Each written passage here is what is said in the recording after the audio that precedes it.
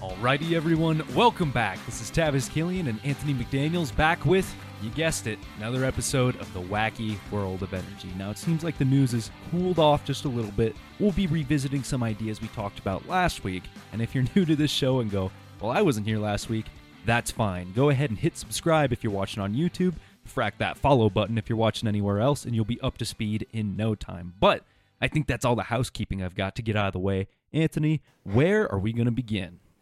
Oh man, just another wacky world, another wacky world of energy. Here we go with all the madness. Yeah. So I think first up here we have this big day today for Europe, right? Mm-hmm. July 11th.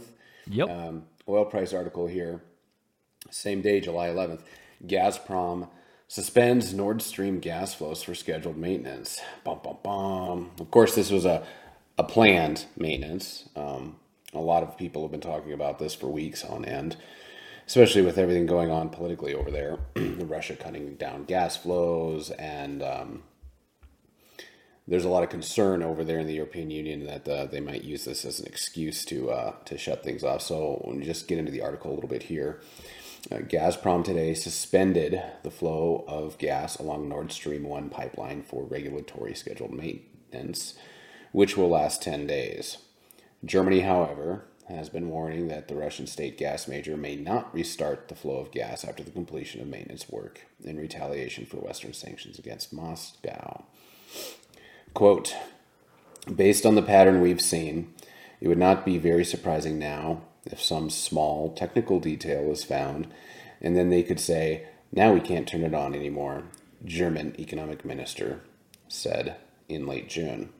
Currently, the flow of gas along the pipeline that supplies the bulk of Germany's imports of Russian gas is just 40% of capacity following the delay of the return of a turbine that Gazprom says is crucial for keeping export volumes at their usual levels.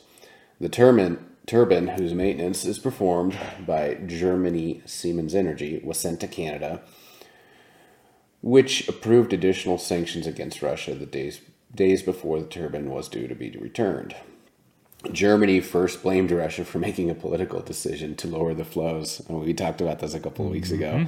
Oh, Russia's just making a political blah, blah, blah. Like they're making up excuses. As it turns out, this thing was actually sitting in Canada. All these Western-facing nations are so all like, sanction. And it's like, you know, Canada's holding up a turbine. And it hurt Germany more than anything. Uh-huh. Oh, gosh. Germany first blamed Russia for making a political decision and then turned to Canada to ask it to return the turbine so Moscow would not have an excuse to further reduce. So of course, this makes Ukraine mad, okay? So Ukraine, which has been insisting Canada does not return the turbine, said it was deeply disappointed by the decision. You can't make nobody happy, man. No, you can't even. At this point, everyone's going to be upset, Oh whether my that's God. Russia not getting their turbine back, Ukraine not having the energy, or, I don't know, Canada listening to the sanctions that the entire world said they would follow. Oh Everyone's my upset. God. Everybody's upset. You did this. You said that. Blah, blah, blah. Why'd you do that? It's like, you can't make, you know what? You know what would make a lot of people happier is if they just figured out how to develop their own energy and not be so reliant on everybody else. When you're reliant on so many different parties out there and one party decides to start a scuffle, guess what? You're sitting there in the middle of all this and like, I'm getting put upon. This isn't working for me. Blah, blah, blah. It's like, well, you know what? How about this, Germany? How about you rewind the clock and look at all your poor decisions for the last 20 years? How about that? And shutting off all your nuclear. How about that? How about only having coal instead of figuring out to work with other European partners to promote natural gas development, because that's essentially what we decided to bring in to back up all these wind turbines and solar panels. Yeah, well, I guess better late than never, huh, for people to start remembering how their modern life is powered. Yeah. So, I mean, should we go ahead and jump to Speaking- that other article then? The Canada agrees one? I know it's a bit out of order, but ties right in. yeah, we might as well. All Yeah, right, we might as so well this do is that. also from Oil Price. Canada agrees to return Russian turbine despite new sanctions released today on the 11th.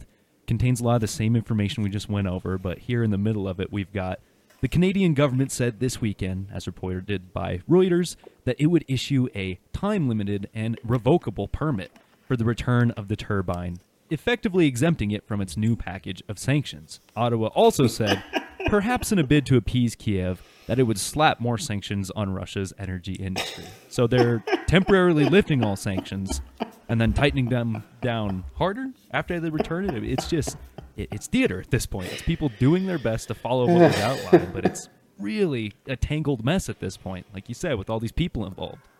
The new sanctions, the Canadian government said, will apply to land and pipeline transport in the manufacturing of metals and of transport, computer, electronic, and electrical equipment, as well as machinery, which seems like a very roundabout way to say sanctions on everything. But I don't know. This is just ridiculous. It's a tangled mess.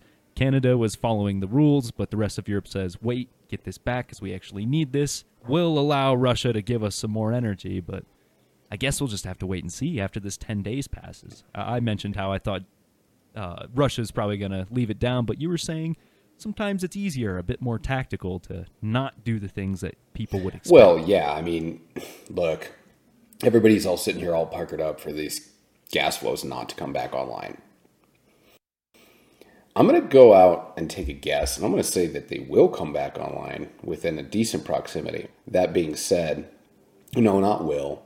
How about that they could? They could come back online. It depends.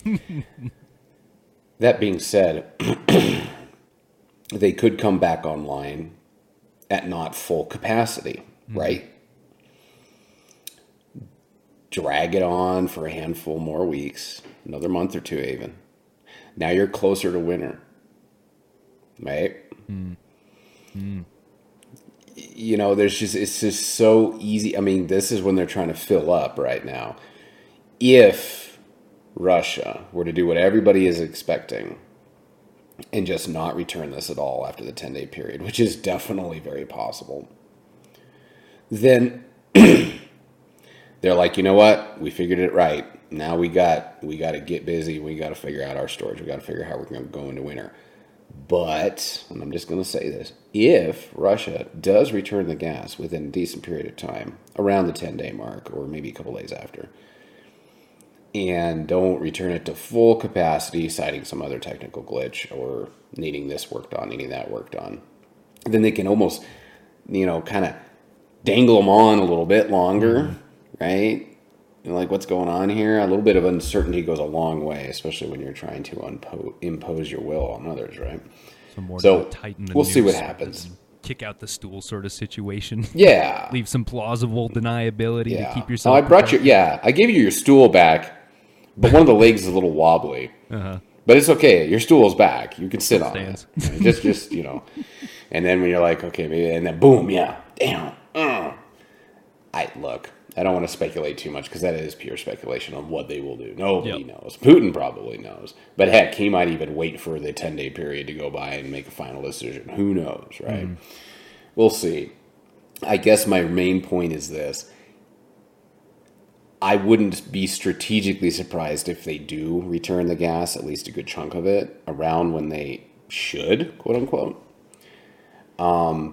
But I also think that if done, that would be another reason to misdirect, to create further chaos, not because things are getting better, right?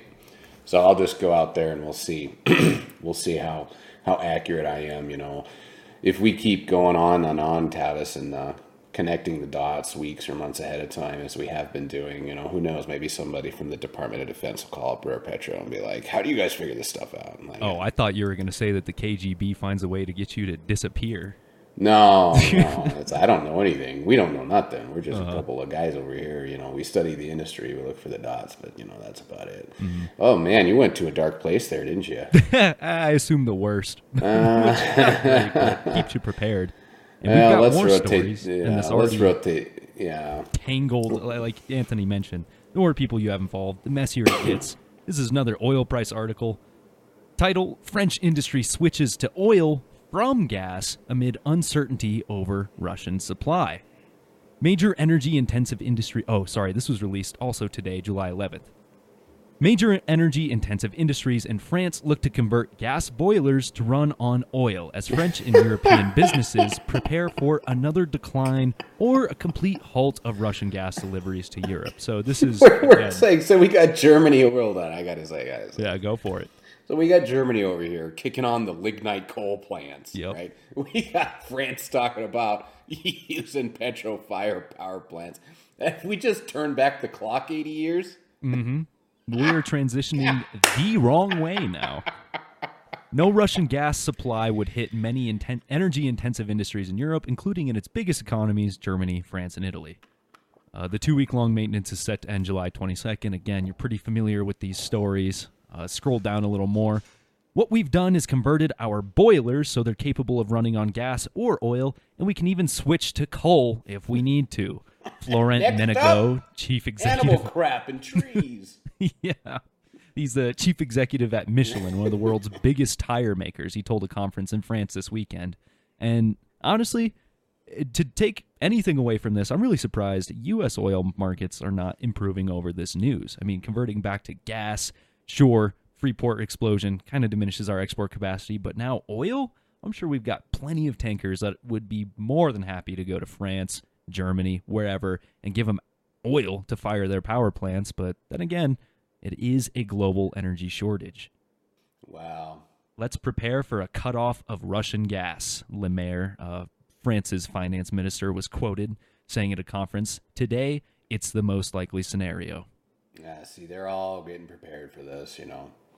Yeah, on top of possible, and this article continues, I'll pick it up here, Tavis, where you left it off. Mm-hmm. On top of possible gas shortages, France has had issues with its nuclear power generation this year, which has reduced the available electricity supply in France and Europe and sent French power prices for next year surging. France's nuclear power generation accounts for around 70% of its electrical mix, and when its reactors are fully operational, it is a net exporter of electricity to other European countries. Prolonged maintenance at several nuclear reactors this year, however, means that France and the rest of Europe have less nuclear-generated power supply now. Moreover, power plant giant EDF warned last week that it might have to reduce nuclear power generation this summer because of environmental regulations as water levels of rivers are low and water temperatures are high. That's a bad mix.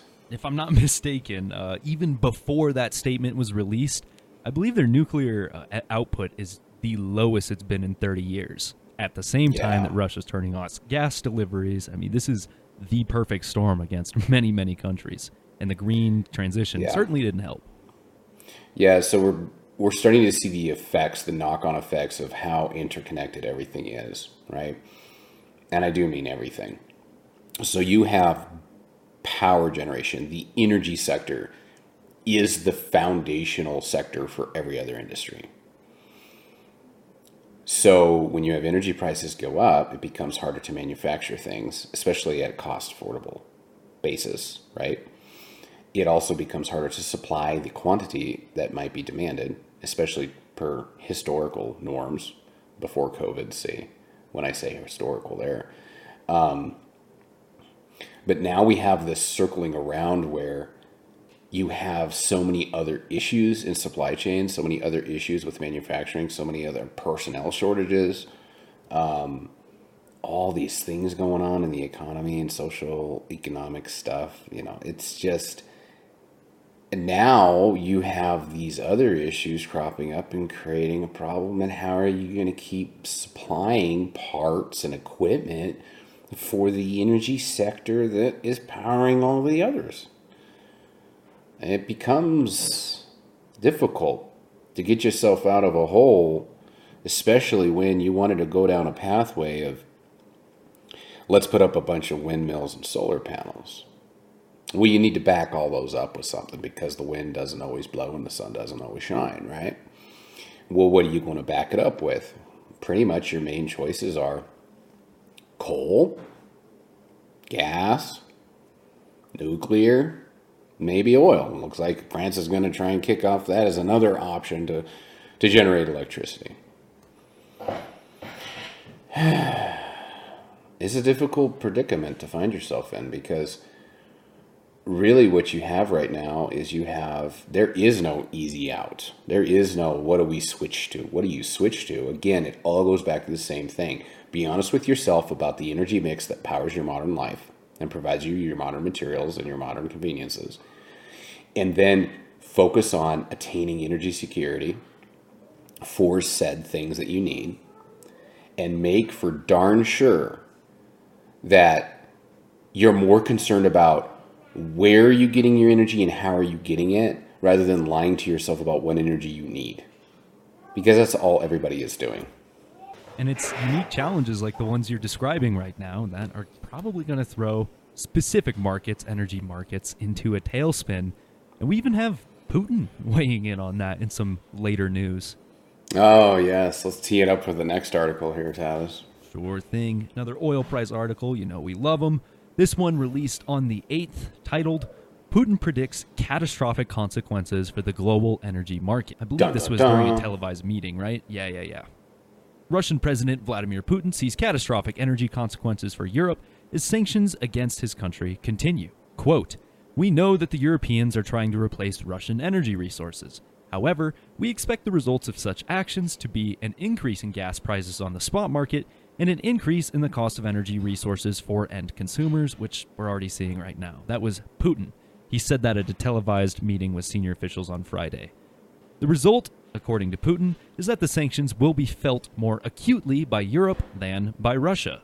Quote, "Further use of sanctions may lead to even more severe, without exaggeration, even catastrophic, consequences on the global energy market." End quote, according to Putin. And I'm going to say I agree with him, because he's got the energy resources that everyone is scrambling to replace. Europe has struggled to find a surefire way to punish Russia for its invasion of Ukraine without feeling the pain itself, given that Europe has relied on Russia for roughly 40% of its natural gas needs. Major European economies such as Germany are already grappling with power company bankruptcies as they source higher cost natural gas from sources other than Russia. The article goes on, but really it's just Putin telling it like it is. As much as I hate to admit that he is correct, he's got the energy resources that people are trying to replace, and it's simply too large a magnitude to be able to do it economically. That's why we see these spot prices of markets go up, and that's why energy is becoming more expensive for many people, especially in Europe. Yeah. When they finish up the article, now talking about what the G7 had put out, that Europe is now mulling a price cap on Russian oil to punish Russia by restricting its revenues while maintaining its supply of crude. But the details are complex and would require buy-in from other countries, including China and India. Critics of the plan suggest that such a plan is nonsense and has little chance of working. Succinct. You know what? I'm actually going to disagree with the critics right there. Really? Oh, it has a great chance of working. For Russia's benefit. I was going to say, after everything we've talked about. No. Sorry, everybody's sitting there. What's he going to say now? Yeah, see, it all depends on what perspective you take, right? Because we're sitting over here very West-centric, and we should be. This is where we are. But that doesn't mean we can be blind and naive to the dynamics that are happening on the other side of the planet. What I mean by that is that you have all of these things happening where you have these countries getting together. China's buying, they don't care about sanctioned barrels. They were buying Venezuelan barrels, Iranian barrels, all while they were sanctioned. Okay? They're now buying Russian barrels, all while they're sanctioned.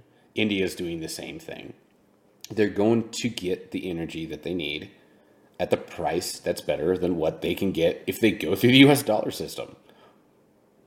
Okay? And the more countries that do this, the more real it becomes that oil can and will be traded in systems outside of the US dollar. When that happens, we will be held to account in the Western world very quickly. This is happening right now. This is unfolding. This isn't a prediction. This is an observation of now. We will be held to account to understand what it actually costs to power the life that we want with the fuels that we need to do it. All right? I mean, it's as simple as that.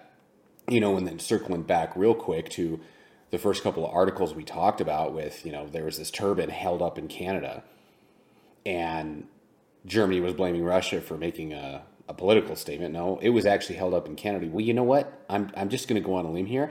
I don't really think Russia's going to rely heavily on Canada to do this work very much longer. No. They're probably going to ask, oh, gee, what's another big powerhouse for manufacturing? China. Hey, China, we're going to give you some real good, cheap energy, yeah? And what we need in return from you is we need all of this work that we were sending to North America before to get done, or places that other than you, will send it to you, right? I mean, it's going to be a strategic partnership. Oh, it's a huge strategic partnership. And really, at the end of the day, the longer that the Western nations just are delusional and their politicians are delusional about what powers the world and what makes everything they enjoy possible, the longer that this pain is going to ensue, right? There is no way around this. You either want the barrels or you don't. But don't tell me that you don't have to make concessions by not getting the barrels, because your entire life is powered by these things, these hydrocarbons from the ground. Your entire life is powered by them. So, you know what? You go ahead and sit there and talk about how you need to go green and all this other stuff. But at the end of the day, you still need a lot of this stuff and hydrocarbons from the ground, I mean. And you know what? If you need it, you might as well just know it, and you might as well just continue. I'm just going to hammer this more and more as we talk, right?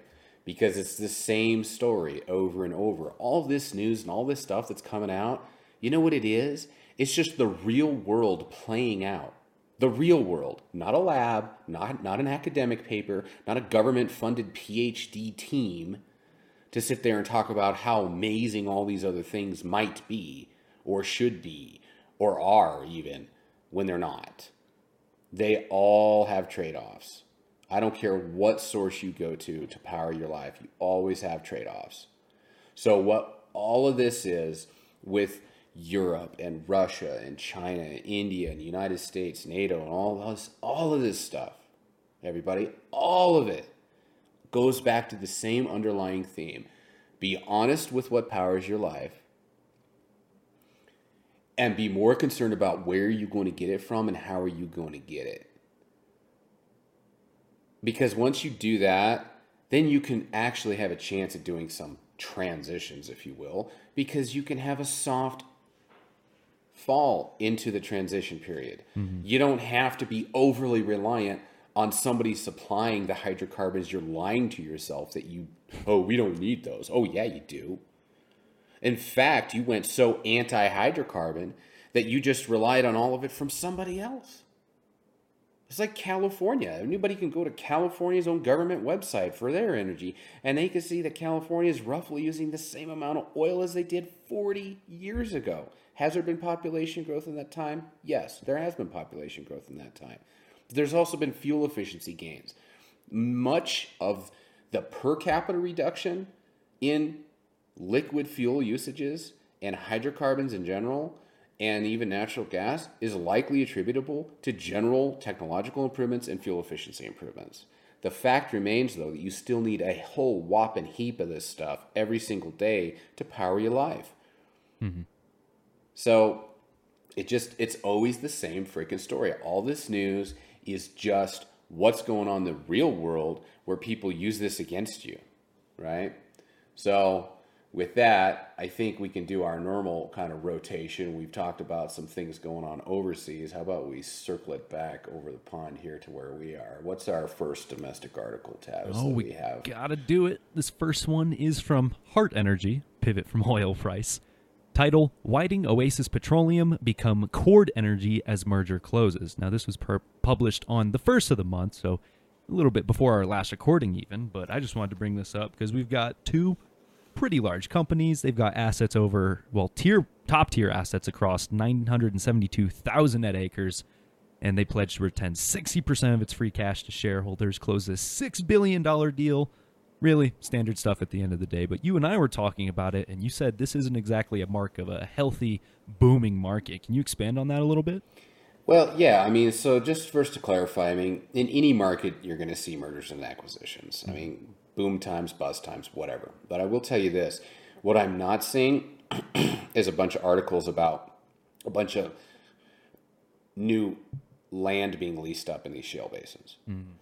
I am not seeing articles about all these massive CapEx programs. I'm not seeing anything about a bunch of new oil companies coming into existence. Right. Even this one, 60% of free cash back to shareholders. Yeah. What you generally see during not boom times is a concentration of mergers and acquisitions for the purposes of consolidation. Kind of like what we saw through 2020 when things got real bad in the start of the second half. Yeah. I mean, I have nothing against mergers and acquisitions. That's not what I'm saying here. What I'm saying is any big domestic corporate oil and gas company producer news that we generally see about big deals isn't about drilling a bunch of wells, isn't about leasing a bunch of new stuff, isn't about a bunch of new companies going public in the oil and gas side. Oh, God, no. If anything, they're going to be going private. But it's just another example that $100 U.S. oil, $100 WTI in U.S. dollars does not seem to be enough. It's not the $100 oil of 8-10 years ago, everybody. I mean, the rig counts aren't even close to what they were back then. And then all I'm seeing on the big news is stuff like this, mergers and acquisitions. So good news for everybody. Good congrats for them for doing their mergers and all this here. But until we start seeing news about a bunch of drilling and CapEx programs and new companies being created, the rest of this is just not the kind of tempoed activity that creates the feedstock for a massive supply surge in U.S. oil and gas in the next couple of years. Yeah, I don't think we have any news like that to discuss upcoming in this episode, but we do have some news surrounding what some are calling a potential conflict of interest. Now, even Anthony and I were discussing before recording this if we wanted to include it, because we don't want to come off as a couple of talking heads from Fox News, but it is an idea to consider. This was published by Fox Business through MSN's website. Article title, Energy Experts Sound Alarm on Biden Selling Oil to China, quote, worthy of congressional investigation, end quote. And this was actually published today, only a few hours ago, because this story broke, I believe, last evening. Power the Future founder Daniel Turner raised concerns Monday about President Biden reportedly selling 1 million barrels of oil from the nation's strategic petroleum reserve to a Chinese gas giant linked to his son Hunter Biden, telling Varney and Company it is an outrageous sale. And I believe the rest of this article is just his quotes, but it doesn't provide a whole lot of new information, but I don't know. I'm just a member of this wonderful country, but this to me sounds a little bit fishy, no? Well, look, linked to the son of the president. Whether I believe it or not, whatever. It doesn't, I don't, whatever. That's not to me the crux, though. The crux is more that we have decided to drain our strategic petroleum reserve. Yes. To the tune of hundreds of millions of barrels in aggregate. Take it where? And a lot of those barrels, or some of those barrels, either way, barrels from our strategic reserve are finding their way to the shores of China. Mm-hmm. And that is happening. Whatever links you want to talk about, tabloidy, about connections to this politician's son or that person or what. Maybe it's true, maybe it's not. I don't want to talk about how true that is.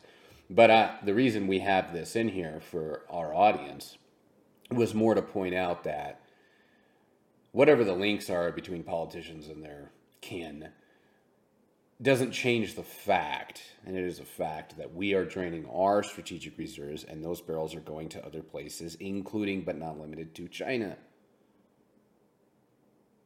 Really? Mm-hmm. While they buy cheap discounted energy from Russia. While they are actively buying cheap Russian crude. That's correct. So we're draining our savings account, basically, to subsidize a situation that's being empowered on the other side of the planet that we're trying to sanction against. It's absolutely ridiculous. I mean, a good chunk of the stuff we have in our strategic reserves is, that's for emergencies. Like, hey, the military's going to need a lot of diesel, guys, because we got a lot of boats and tanks and crap we got to get out there and mobilize. Yeah? Okay. And second of all, You have a refining capacity shortage of 1 million barrels a day right now in the United States. Who's going to take all this extra crude from the strategic reserve? They can't absorb it. They're already running over 95% capacity. Look it up. Where are they going to go with those barrels? Hold on to them. Put them on a tanker and sell them overseas. Yep. Wait until our oil energy prices go up to $200 a barrel and sell it right back to us. Yeah, well, for us to refill, the strategic reserve, I believe, has a capacity of over 700 million barrels. I think that's right. So where are we going to get everything to fill everything back up? We're going to go out on the market and pay $40, $50 a barrel more than what the price was at when we decided to put it on the market? Mm-hmm. Any business would be bankrupt already. Any trader would be absolutely outed. I can't believe you made that trade. What are you thinking? Are you insane? Mm-hmm. You sold it at $70 and $80 and you're going to turn around and buy it back at 100, 120, 110? Come on, man. Wait a minute. You decided to sell something without asking where you would find a place for it in the market first? I thought that was to help us, right? Let's release our strategic reserves to help us. Well, no, I'm sure they're out there parroting about how gasoline prices have fallen, right? They are. That is our next article. So even if the SPR is putting lots of great resources back in China's pocket, oil price reports gasoline prices see the largest drop in nearly 15 years. And a lot of the Biden administration, I got to say, has been very quick to point this out, even though, a drop from a record high is still higher than it was a year ago. Here's the article.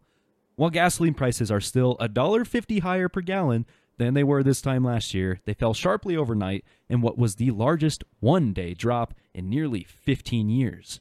The current price for a gallon of gasoline in the United States is averaging $4.721 on Friday, down from $4.752 per gallon on Thursday, a 3.1 cent drop.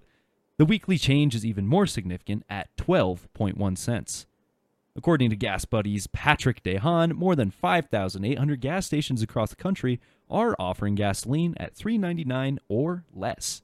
While they are trending down this week, gasoline prices are still $1.58 higher than they were this time last year. Gasoline prices continued to drop as crude oil prices rose on Thursday and Friday, but crude oil prices are still down significantly week on week. High gasoline prices have been a worry for the Biden administration, which has so far released more than 145 million barrels of crude from the nation's strategic petroleum reserves, bringing the SPR down to levels not seen in decades in order to calm the high prices at the pump. But the falling price of crude oil, which makes up about 60% of the cost of gasoline, fell this week, largely on fears of a recession. Another measure that the Biden administration has taken includes asking OPEC Plus to pump more, but the group has either been unwilling or unable to live up to production quotas. Also contributing to the price decrease in gasoline is U.S. gasoline demand, which is down roughly 4.5% from last week. So lots of factors at play here you can see. Sure, biggest drop in 15 years, but energy prices are still way high, and it probably had more to do with commodities falling in price than historic releases from the SPR. Yeah. To me, it almost sounds like somebody's saying, I lost 5 pounds in a week. After putting 100 on and over the holiday break. After being 400 pounds, Yeah, right? Yeah. Like, oh, yeah. But you got a problem, man. Yeah, you got to twist these statistics. I'm just going to point out a little thing that's a little reality. When they're talking about week over week drop in prices. Oh, gee, what happened over that period of time? Oh, yeah, that's right. The biggest summer holiday in the United States, the 4th of July. Of course, there's going to be a drop in gasoline demand at the week after the 4th of July. Exactly. Versus the week leading up and through the 4th of July. Yep. You should expect that. But 4.5 doesn't sound why like is that a change. surprise? Yeah, yeah. Ooh, but it's a big drop. It's not a big drop. You lost 5 pounds. You're 400 pounds. You have a problem. That doesn't move the needle. You still have a problem. A very, very big problem. And that problem has not been solved because you just decided to order 6 cheeseburgers instead of 12 for the last 3 days. Okay. I don't know what to say. I just, whatever. They released these reserves to try and help with gasoline without figuring out that, oh yeah, there's a huge bottleneck in our refining capacity, largely because we wanted them all to go to biofuels. And they're still offline. And they're going to have a hard darn time sourcing the feedstock for said biofuels in a global food crisis, right? You released oil without thinking about who's going to take it. Because I'll tell you one thing, if the oil you released from the strategic reserve did not go directly to a refiner that turned around and made gasoline for the U.S. consumer, you didn't help in that regard. All you did was you drained our savings account. Congratulations, you're an idiot.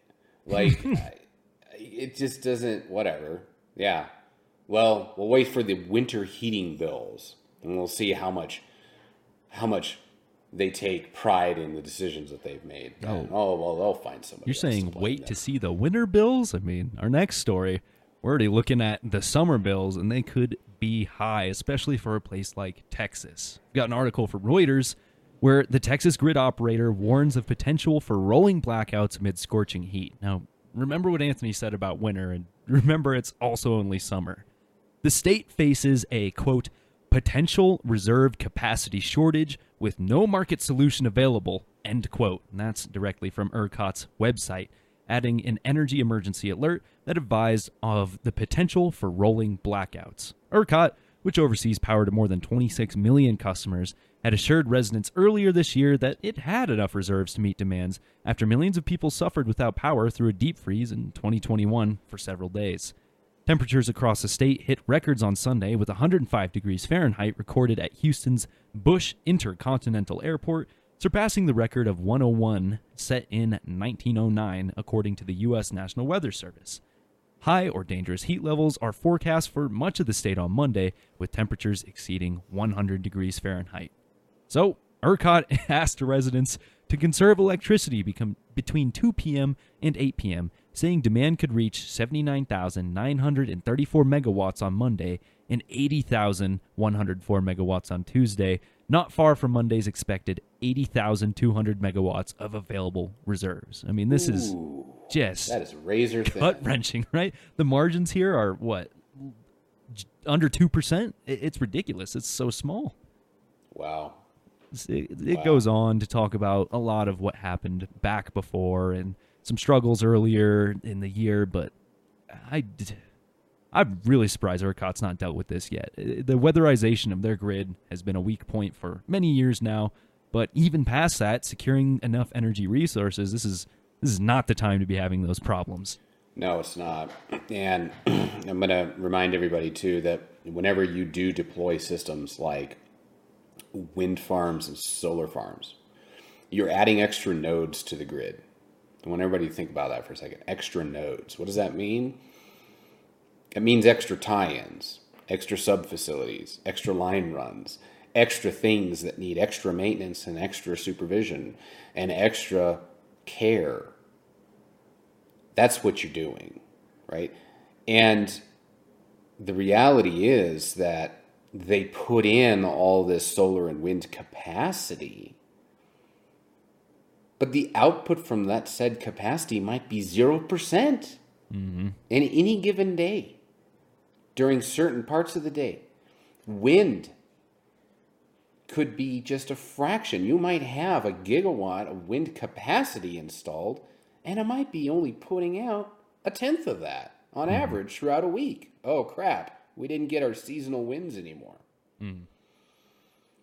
It's a very complicated thing because people are looking at stuff like record heat and this and that and saying, oh, look, this is even more of a thing about climate change, and this is even more of a we got to get off and we got to change things. Like, it is amazing to me how everybody is so convinced that we know so much about what the climate's going to be in 100 years or even next year when we don't even accurately forecast the weather in a region a week out in every case. And we're doing things that instead of making our systems more robust, we're making them weaker. We're putting extra nodes and tie-ins. It's almost as if you're deciding to put a bunch of extra rooms on your house when your foundation's already cracked and not level.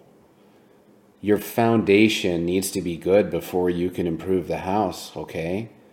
And it's like everybody forgot that basic principle. Nah, let's don't worry about our foundation. Let's just build stuff onto it. Because all these things are, these wind farms and these solar farms and these green electrical grid supplements, they're all build-ons. They're add-ins, guys. If your foundation that you're adding onto isn't good to begin with, and even worse, you defer maintenance and you ignore it for years on end because it's just not politically popular to worry about keeping all that up. No, you just got to add the new rooms to the house. Yeah, but I got another crack in my foundation. No. We're not worried about the foundational stuff. That's old. We don't like that anymore. But It's the foundation still, okay? It is the foundation. So if you want to go out there and you want to go and try and defy the laws of physics as we know them currently and create a renewable energy sector grid that is entirely independent of the current foundational structure and grid, then you go out, you go have fun with that. And we might see some of that in the future. But as of now, what we have is all these things are add-ins on top of a foundation that needs some serious attention. Mm-hmm. You cannot get your grid right if all you're trying to do is focus on the add-ins. Like, why can't I get my room to frame up right? Because your foundation's cracked. I don't care about you have to care about your foundation. Otherwise, none of the other stuff you add onto it is going to work correctly at all. And again, it comes back to, don't lie to yourself about what is actually powering your modern life. You need to look at that straight in the face and be like, okay, that's my reality. So how can I make that better? But you can't lie to yourself about where your foundational modern life comes from, because that's where all these other problems start cropping up. Anthony's right. It's almost sort of ironic in a very macabre way. The very energy resources that allowed us to live through these really challenging weather patterns are being taken away. The more green energy we chase after having, the more people will be at risk of dying from climate-related deaths. Between that and going back to using coal and oil-powered energy, there's some big questions to be asked, and that's why we invite you to follow this show. So if you did enjoy this episode, please hit that subscribe button if you're watching on YouTube, or frack that follow button through whatever platform you listen to your podcast. We got lots of information we're trying to bring to the table, because there's lots of questions that need asked. We're fans of independent thinking and always learning. So you can find all of the other content that we post on our LinkedIn page. Other than that, I'm sure you'll be hearing from us very soon. So thank you for tuning in, and until we see you next time, take care, everybody. Thanks, Tavis.